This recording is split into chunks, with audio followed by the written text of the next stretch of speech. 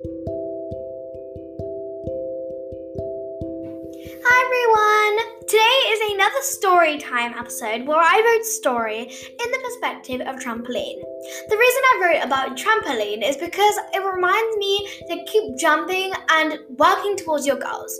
It's when you jump so high that sometimes when you go back down, it doesn't feel like you've done something. But in reality, we all have our ups and downs. We jump up, we reach our goal, but sometimes we come down. And that's what reminded me to keep working hard. So I wrote a poem. Let me just tuck my chair in a little. Sorry, my microphone just for a sec. Anyway, I have wrote a poem. It's not really a rhyming poem, but I have written a poem in the view of a trampoline. So here it is. The view of a trampoline.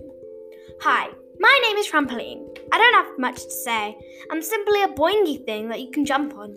I love people jumping on me. It feels like a free fun massage every day. Sometimes I'm scared though, when I break or when I'm in the dark. But I remember to look up at the stars. I sometimes feel like my child will forget me though, like they won't jump on me anymore. But I know that they won't, because they love me too much, you see. I absolutely love it when they jump on me. Now, I must go. Now, because I don't want my child to see a writing trampoline. So I hope you like that poem. It was a small one that I wrote in just the inspiration of my own trampoline. And, yeah, just remember life's full of ups and downs and you will get through it. And it's amazing what a trampoline can do. It's such a simple object but with such a powerful meaning. Okay, bye everyone. See you in the next episode.